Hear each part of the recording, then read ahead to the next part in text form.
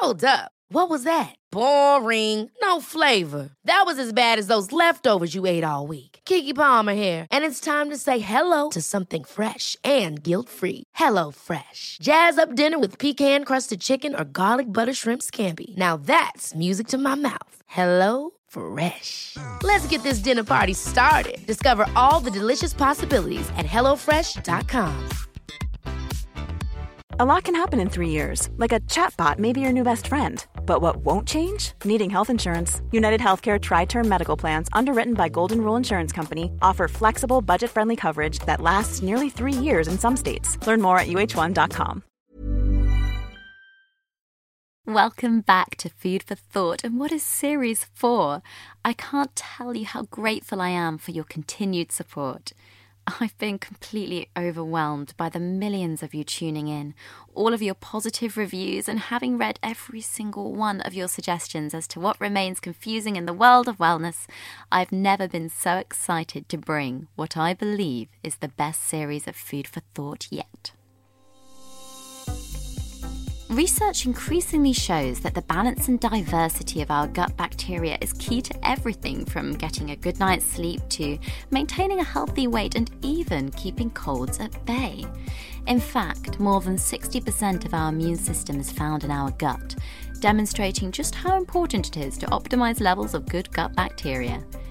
Bimuno is a high-fiber food supplement that balances your gut bacteria, feeding and stimulating it to encourage its numbers to increase. You can think of it like a fertilizer, helping the garden that is your gut to flourish. Bimuno is a taste-free powder that fits into your daily routine. Simply add a sachet to any drink, stir, and start feeding your good gut bacteria. Visit Bimuno.com and enter the code RETRITION at the checkout to get 10% off.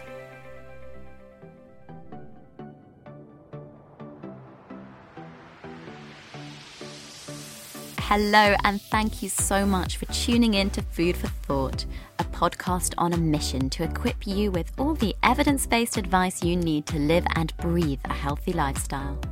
I'm Rhiannon Lambert, registered nutritionist, best-selling author of Renourish, A Simple Way to Eat Well, and founder of Rhitrition, London's leading private nutrition clinic. In each episode, I'll be joined by special guests, all of whom can be considered authoritative voices in health, so that together we can learn fact from fiction and empower the healthiest and happiest versions of ourselves with trusted expert advice. Nearly every single client I see longs for me to wave a magic wand or prescribe a miracle pill. In fact, almost 50% of Brits have tried to lose weight in the last couple of years, and of those who have tried, a staggering 64% say they're in a state of constantly trying to lose weight. There is an endless influx of extreme weight loss products hitting the market, and although these quick fixes may sound exciting and hopeful, they are notoriously hard to maintain. Shockingly, it's estimated that over half of the people who try dieting put more weight back on than they started with, and the percentage of those who can keep the weight off for more than 5 years is in single figures. Clearly, something isn't working. So joining me is registered dietitian Priya Chu from BBC's Eat Well for Less series to discuss why it's so important for weight loss to be achieved in a healthy and sustainable way, and why it isn't all about calories. Hello, Priya. Hello. Hi. I don't even know where to really start with this topic. I think we should probably delve right in with the dreaded skinny tea products that are marketed all over Instagram. Why is it so important that people stay away from them? These products just drive me absolutely bananas. I mean, they are just everywhere. They're even on my Facebook feed being advertised to me. No. And it just drives you nuts, doesn't it? So we all know that tea is something that is absolutely fine to drink. It's got flavonoids and it's got powerful antioxidants in it. They can have benefits in terms of your heart health, your blood sugar control, and your cognitive function. So, specifically green tea has actually got claims behind it. But that's normal tea. So these teas, which are detoxed, where they've got herbs and spices added in and marketing claims alongside them, generally don't have a leg to stand on. So maybe there are things like laxatives added in or added stimulants. I mean, that's really worrying, isn't it? Because I remember when I was looking into them, a client of mine was working on a documentary with, I think it's BBC Radio 4, they were doing this feature, and she said that she was taking it and her bowels were just completely destroyed. She was excessively using them. And that's one of the issues. People think, well, if I take a laxative, it's going to mean I lose weight, which isn't necessarily the case. It is going to affect your bowels and your digestive function. That's not necessarily going to lead to weight loss, and definitely not long-term weight loss. No, because I guess the number on the scales, I mean, let's look at it realistically. If you're taking a laxative, you're just pretty much emptying your body, but in a very harmful way, rather than burning body fat. That's right. And most people who actually want to lose weight, what they're after is losing body fat, isn't it? Yeah. They're not just after getting rid of their meal. No, and I don't think there's any really robust studies or research behind these tea products. No, from what I know, there isn't. And the elements that they're adding in, there's maybe a shred of evidence there, but it's certainly not got substantial backing to make any proof that it's going to aid weight loss. No, so I think really importantly for anyone listening, they may seem so appealing and like a miracle, effectively, but a lot of people promoting them are obviously paid a lot of money to promote them, and it's something that I think eventually, hopefully, will change in terms of advertising. It would be great, wouldn't it, if you could only actually market things that do what they're meant to do. I know. That would save our jobs and our lives, wouldn't it? It would make our life a lot easier. So when it comes to extreme measures like this, which are essentially another form of a diet, as mentioned, we know that over half of dieters put on more weight than they've lost and they even started with. Is this surprising to you? It's not surprising to me because it's a field I work in, but I do find that the people I meet are really surprised. Yeah. But if you are a serial dieter, it shouldn't really be a surprise for you, because why would people go on diet after diet after diet if diets worked? Exactly. Yeah, that's such a good point, isn't it? Because I think the diet industry makes a lot of money. And we should first of all perhaps clarify the difference that diet to Priya and I would probably just mean what you eat every day and what you do. But to so many people, the word diet may equate to restriction. Yes, that's right. Yeah, so people see it very differently. So why does this happen? Talk me through the mechanism of the ups, the downs. So you've got somebody who starts out thinking they want to lose a few pounds. Mm-hmm. So they go on a restrictive diet, whatever diet that might be. It's going to mean that they will eat less calories. So they're going to lose weight. But generally a restrictive diet is restrictive. So it's not just we're cutting a few calories per day. It could be that they're cutting half their calories. Yeah. So therefore, they're definitely going to lose weight, but they're going to lose it at a fast rate. So that's going to mean that fluid is going to be lost. Mm-hmm. And generally, people who see a few kilograms weight loss all in one go, that's because they're losing fluid. Yeah. And then potentially they're losing muscle mass. Now, we've just said that people who want to lose weight want to lose fat. They don't want to lose muscle. They don't necessarily want to lose fluid either.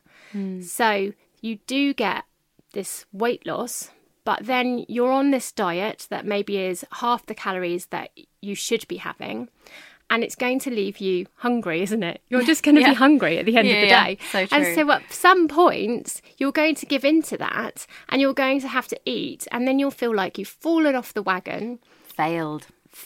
Diet has failed. So then, right, now I can go back and I can eat all my chocolate biscuits and have my glasses of wine and have all the things I wasn't allowing myself to have because I was on a diet. And then you end up putting on the weight, but your body almost gives you a bit of a protective reserve and you put on a little bit extra.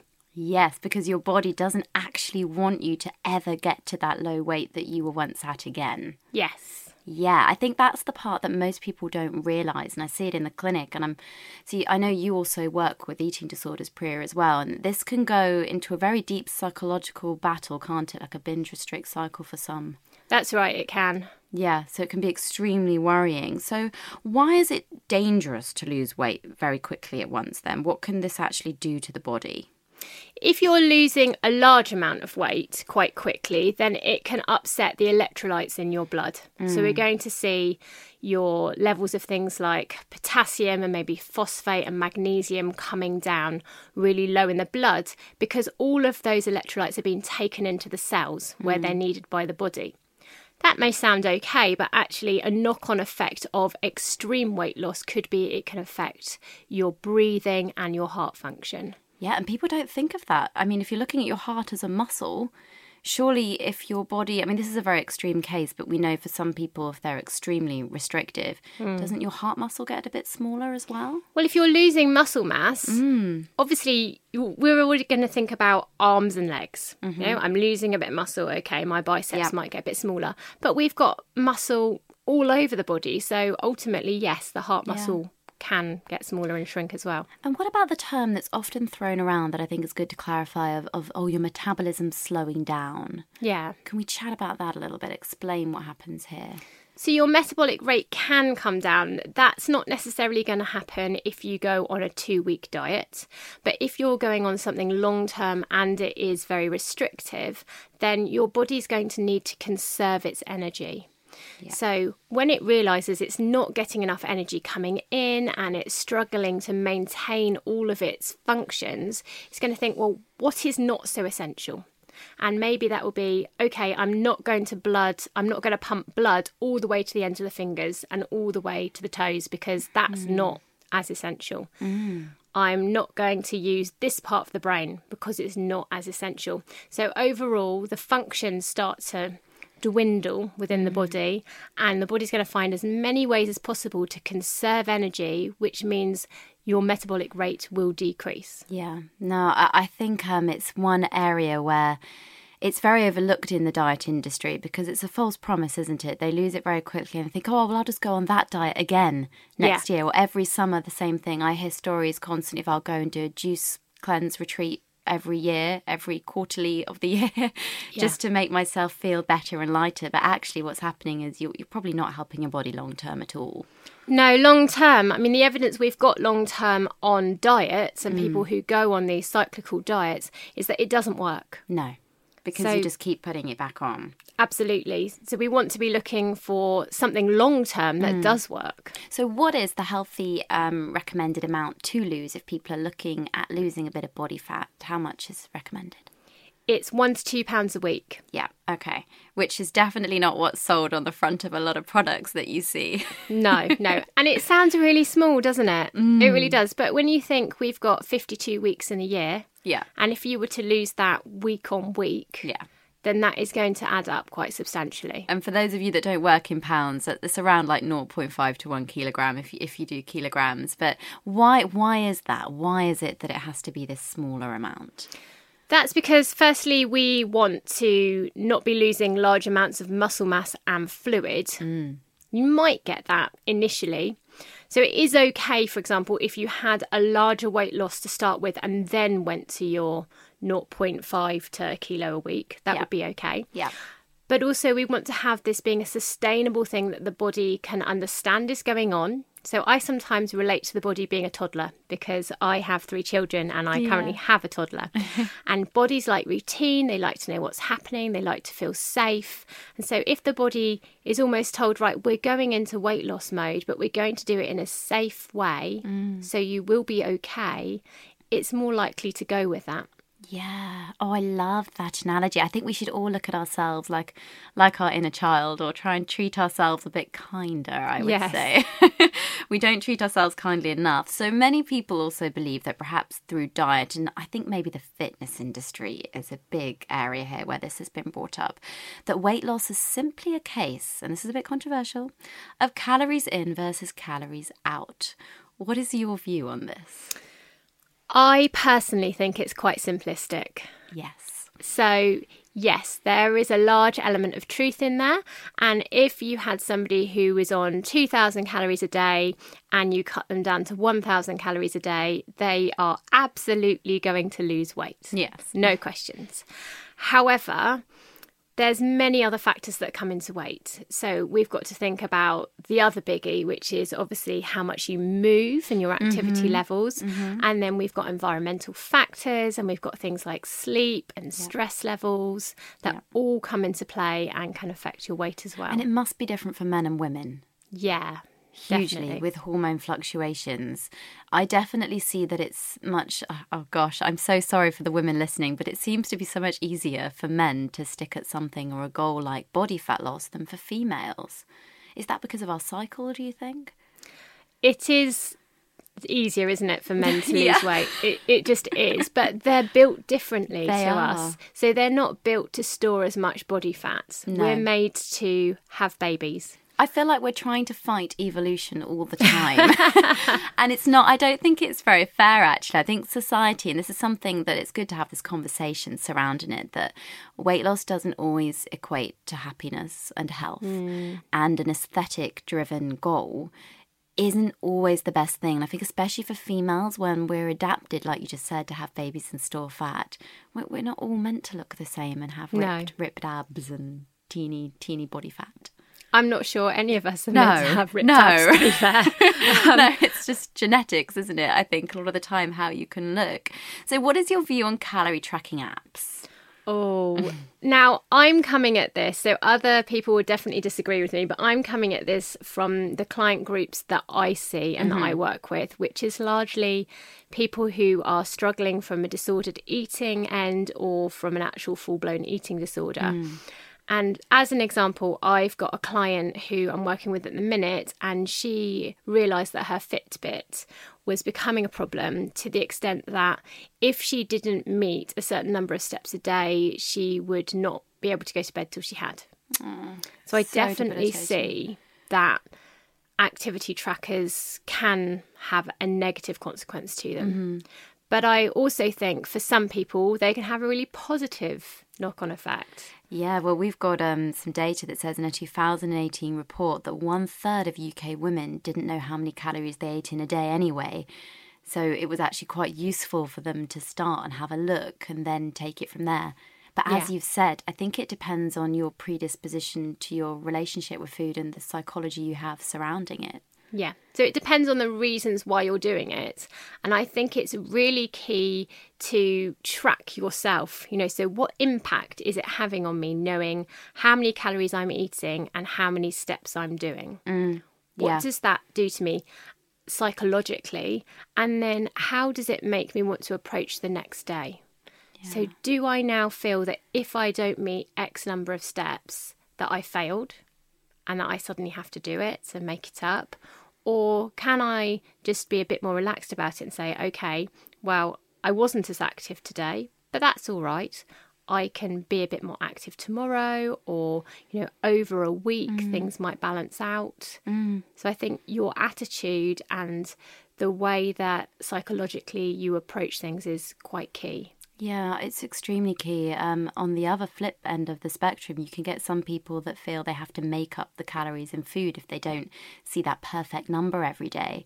And I've witnessed that in my clinic, where actually the quality of the diet is forgotten about, and it's just a case of hitting macronutrients, so hitting a protein target every day or a fat target, rather than thinking, does my body need this right now? Yeah. So I think we've almost lost sight of how to individually support ourselves. I think we've also lost track of how to enjoy food to some extent, and just enjoy food for the sake of it's food and it's delicious. Yeah. And there's become this real big focus on what is in food and making sure that you meet certain targets. And yes, that has a role and that can be important. It's so key to have a balance in your diet and be educated about what you're having to eat. But also it's perfectly fine to go out with friends and enjoy a lovely dinner just because you like it. I couldn't agree more. It's almost as if we're trying to override the innate fact that we're meant to enjoy food. We have taste buds for a reason. Yeah. And I'm constantly saying if we didn't enjoy food, we wouldn't really want to eat and we couldn't survive. We need food to survive, so we might as well enjoy it. I think there's a good balance to have there. So it is important, as you've mentioned, to emphasise that weight loss is multifaceted. You know, there's so many different areas that can be involved here.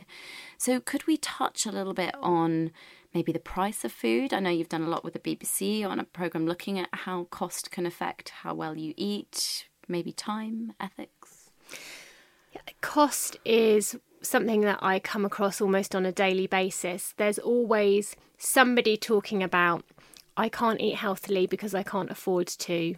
And there's certainly been lots of work done around showing how you can eat a healthy, balanced diet on a budget. And that is very much true. But I think if you go all the way down the other end of the spectrum to people who really are living in poverty, then the choice between buying a packet of biscuits or a bunch of bananas is always going to be the biscuits are going to keep your children full up longer than a banana is. So it depends where on the spectrum we are with things. But very much if you're somebody who's kind of in that middle patch where you're thinking, I haven't got lots of money to spend on food, but I do want to eat healthily, then, you know, doing things like buying more frozen foods rather than fresh is always going to save you money. There are definitely ways to do that and to counter it. No, I completely agree. I think we need to be much more considerate and understand that people come from different backgrounds, different cultures, different economic situations in life, and that no one's perfect. I think there's a lot of kindness that's definitely needed there.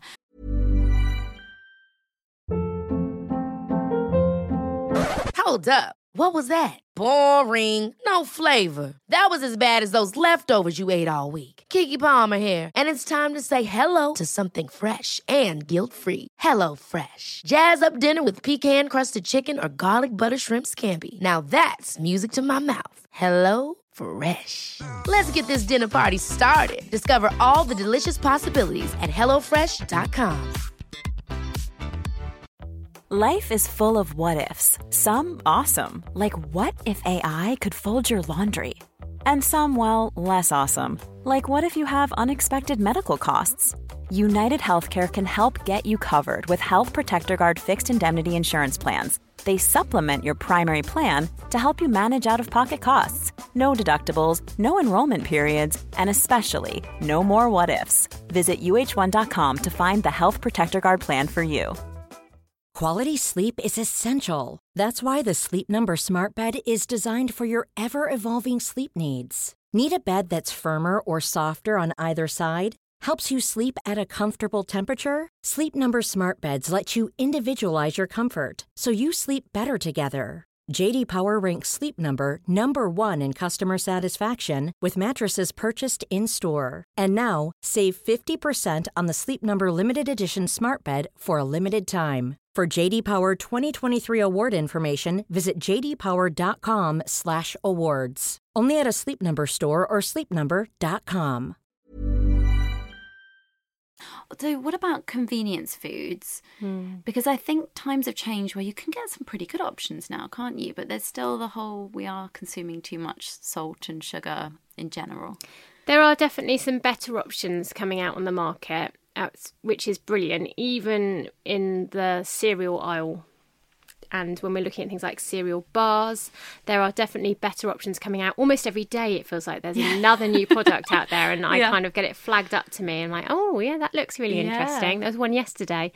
But ultimately, the less you can rely on convenience foods and the more you can make things yourself, the better it's going to be. Yeah. There's this real balance, isn't there, between encouraging people to make everything from scratch. Now, there's no way you can make absolutely everything from scratch. I don't think it's possible. No. But there is that out there. People are saying everything has to be made from scratch. You need to eat real food and it needs to all be unprocessed. Which I find that very scaremongering as well for lots of people, because then they panic if they feel they're not good enough. Yes. And ultimately, a tin of tuna is processed. Yeah. Yeah, So- and chickpeas, you name it. It's all been handheld by someone else. Absolutely. So we have to find that balance between making as much as you can yourself, but also not being scared to use some of these convenience foods and some processed food, but knowing how to read the label and maybe how you can make that food more nutritious by adding something alongside it.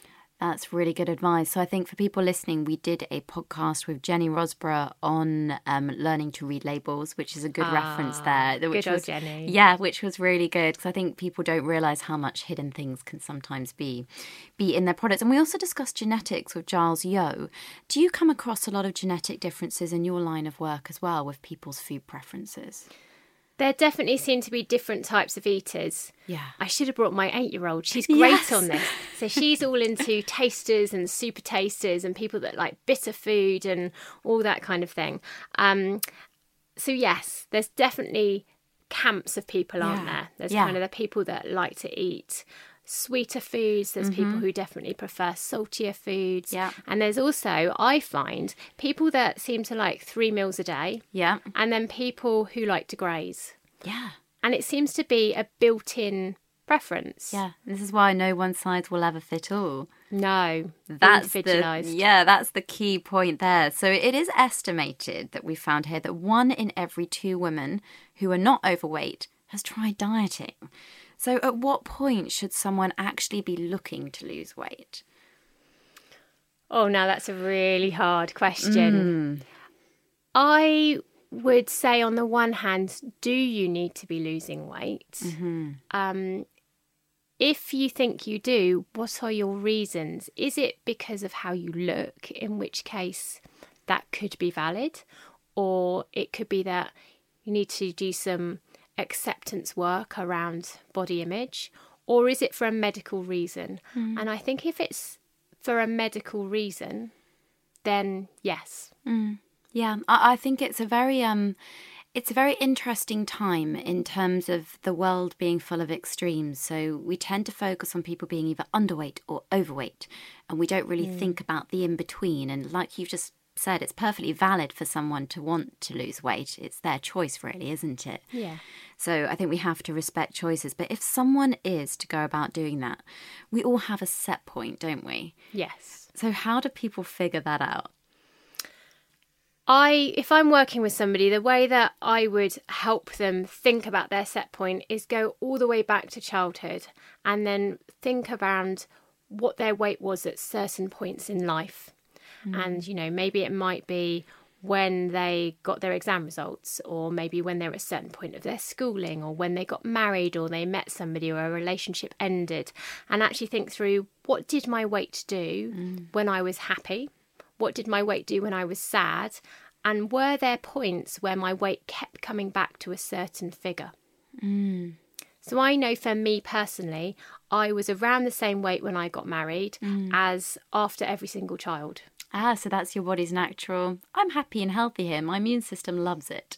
That's right. So I have a range Yes. of maybe 3 kilos, and that's where my body likes to be. Mm. And if I go below that, people tend to say to me, you don't look so good. Yeah. It's really interesting. People can just instantly pick up. Yeah. Yeah. I think the body's a fascinating thing. It's so interesting. So if someone wants to do weight loss sustainably, what would be your top tips to give to someone? My top tips would be to think about your portions. Yeah. I think rather than calories, it can be useful to maybe track your calories every now and again, just from the point of interest.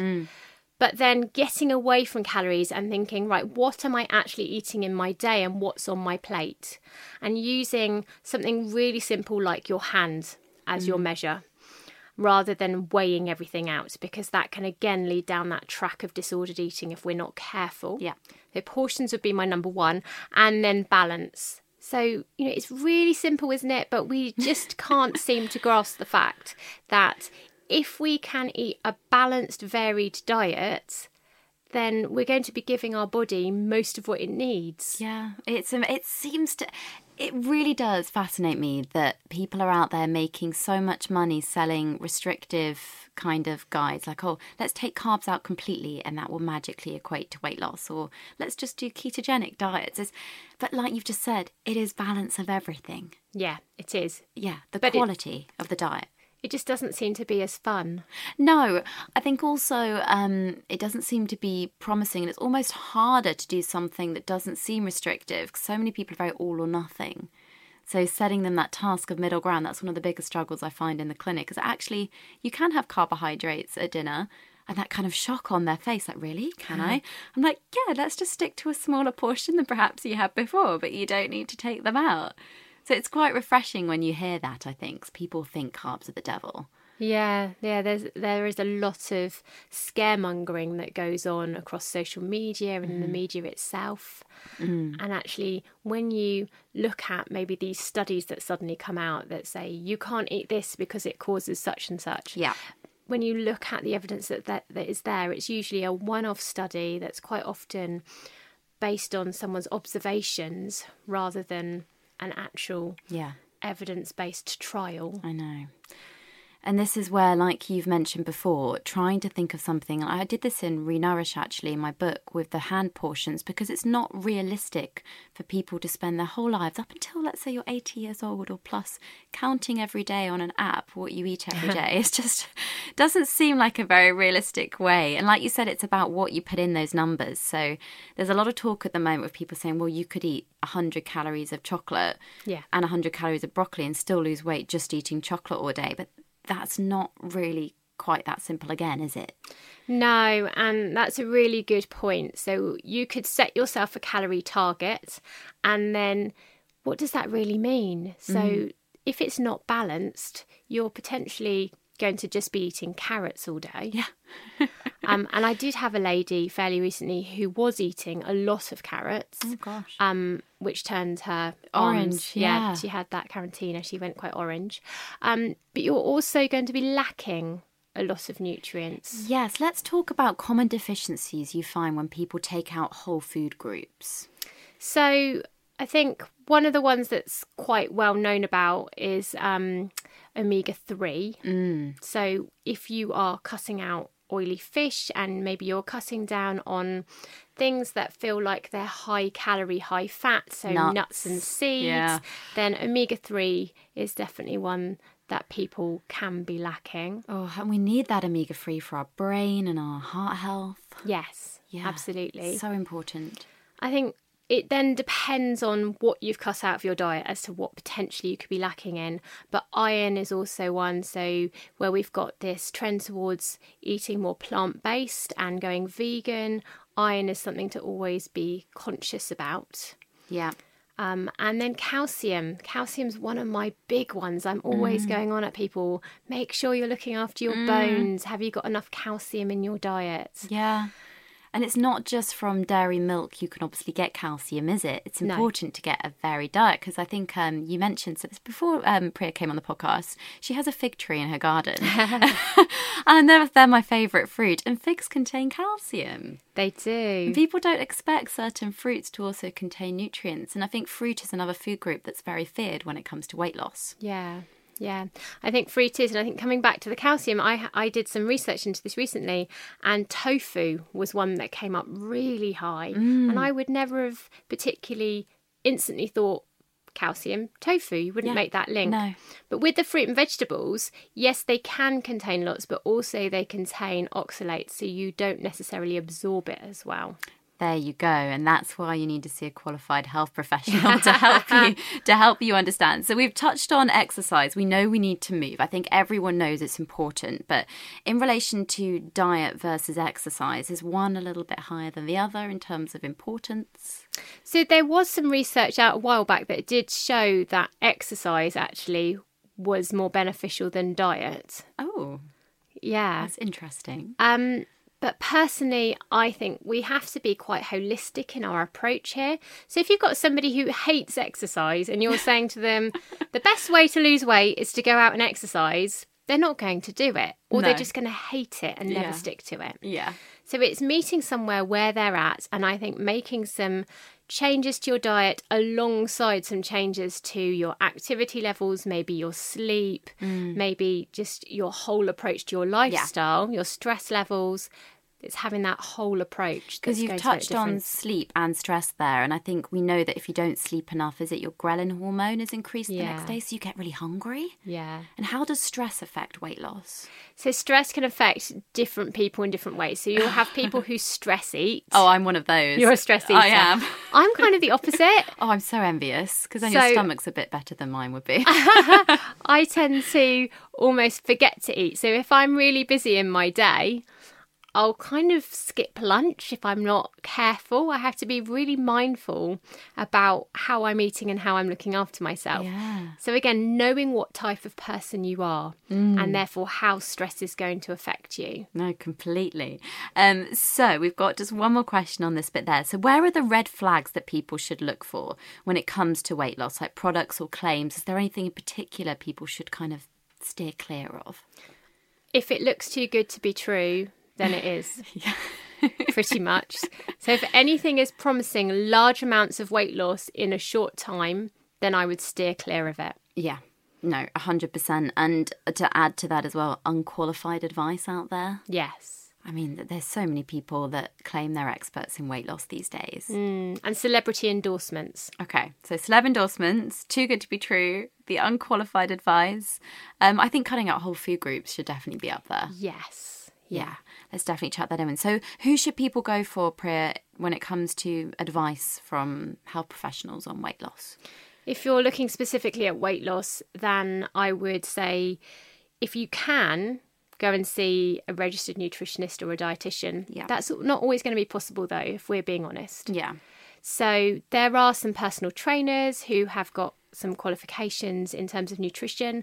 Always be slightly wary of their advice, I would say, because there are along the spectrum some that are fantastic and some that aren't going to be as good. Yeah. So it's always weighing things up. Does this actually sound like something I can do long term and something that sounds sensible and agrees with what some of the experts are saying? Yes.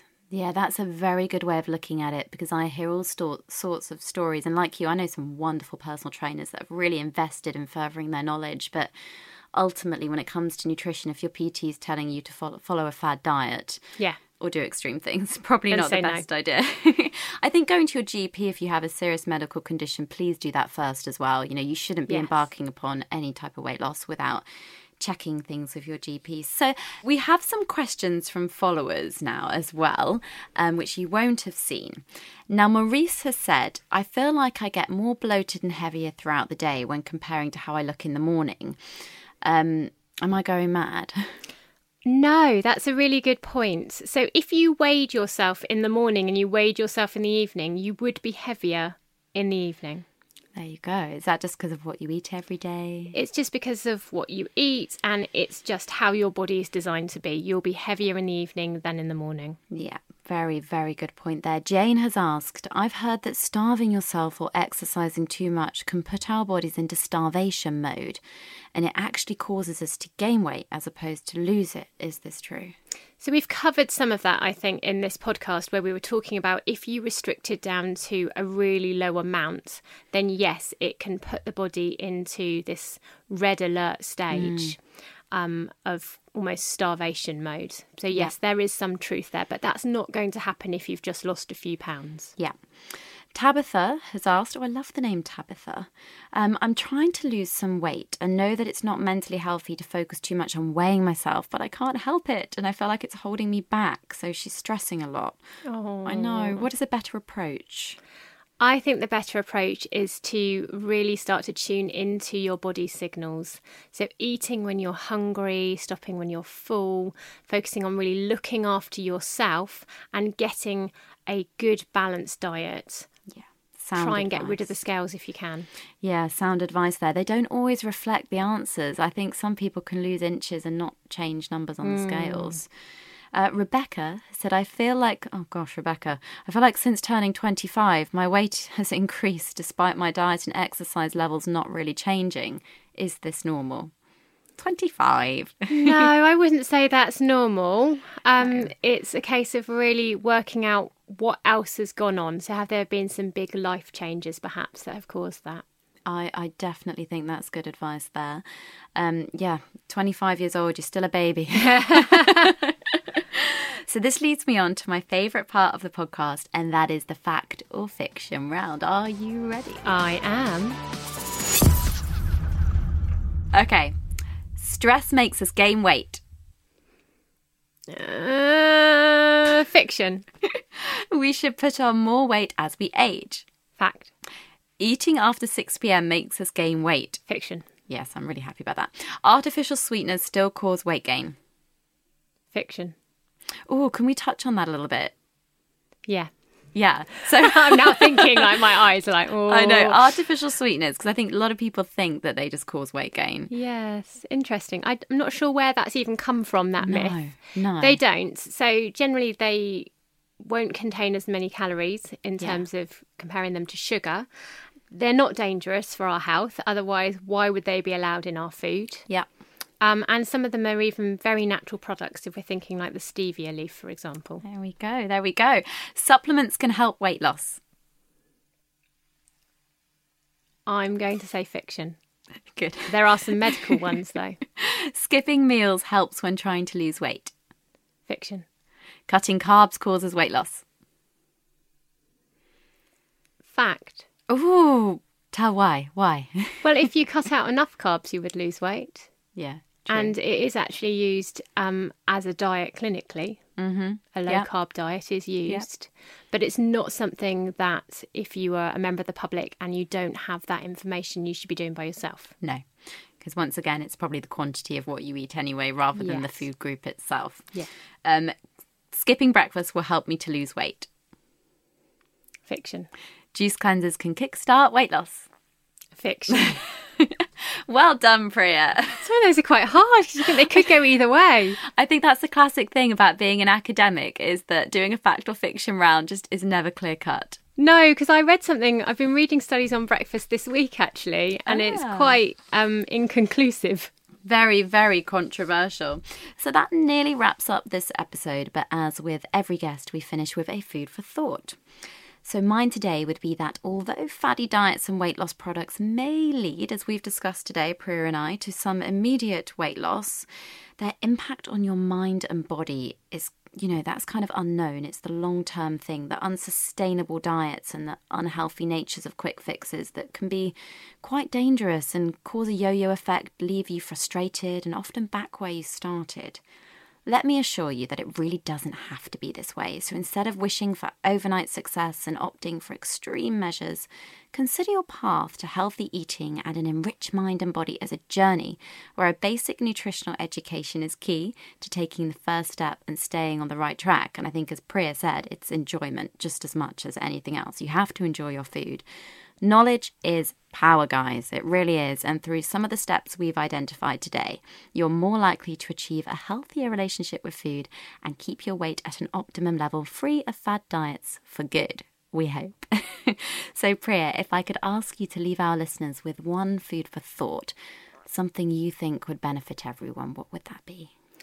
I would say take some time to really get to know yourself.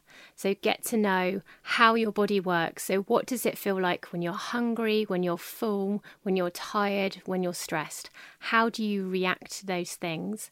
And therefore, how can you learn to really nourish and love your body in those times? That's beautiful. Wow. That's a really beautiful food for thought.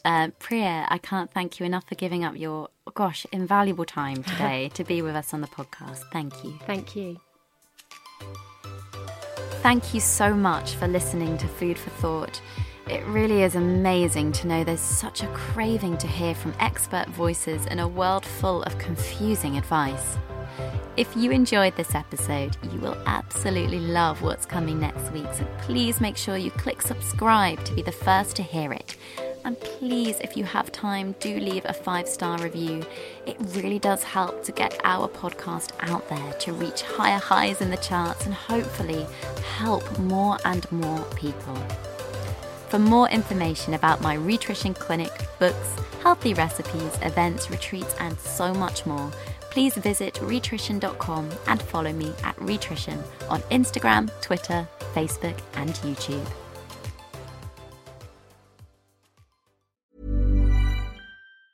Ever catch yourself eating the same flavorless dinner 3 days in a row?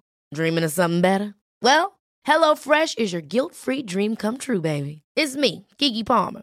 Let's wake up those taste buds with hot, juicy pecan-crusted chicken or garlic butter shrimp scampi. HelloFresh. Stop dreaming of all the delicious possibilities and dig in at HelloFresh.com. Let's get this dinner party started.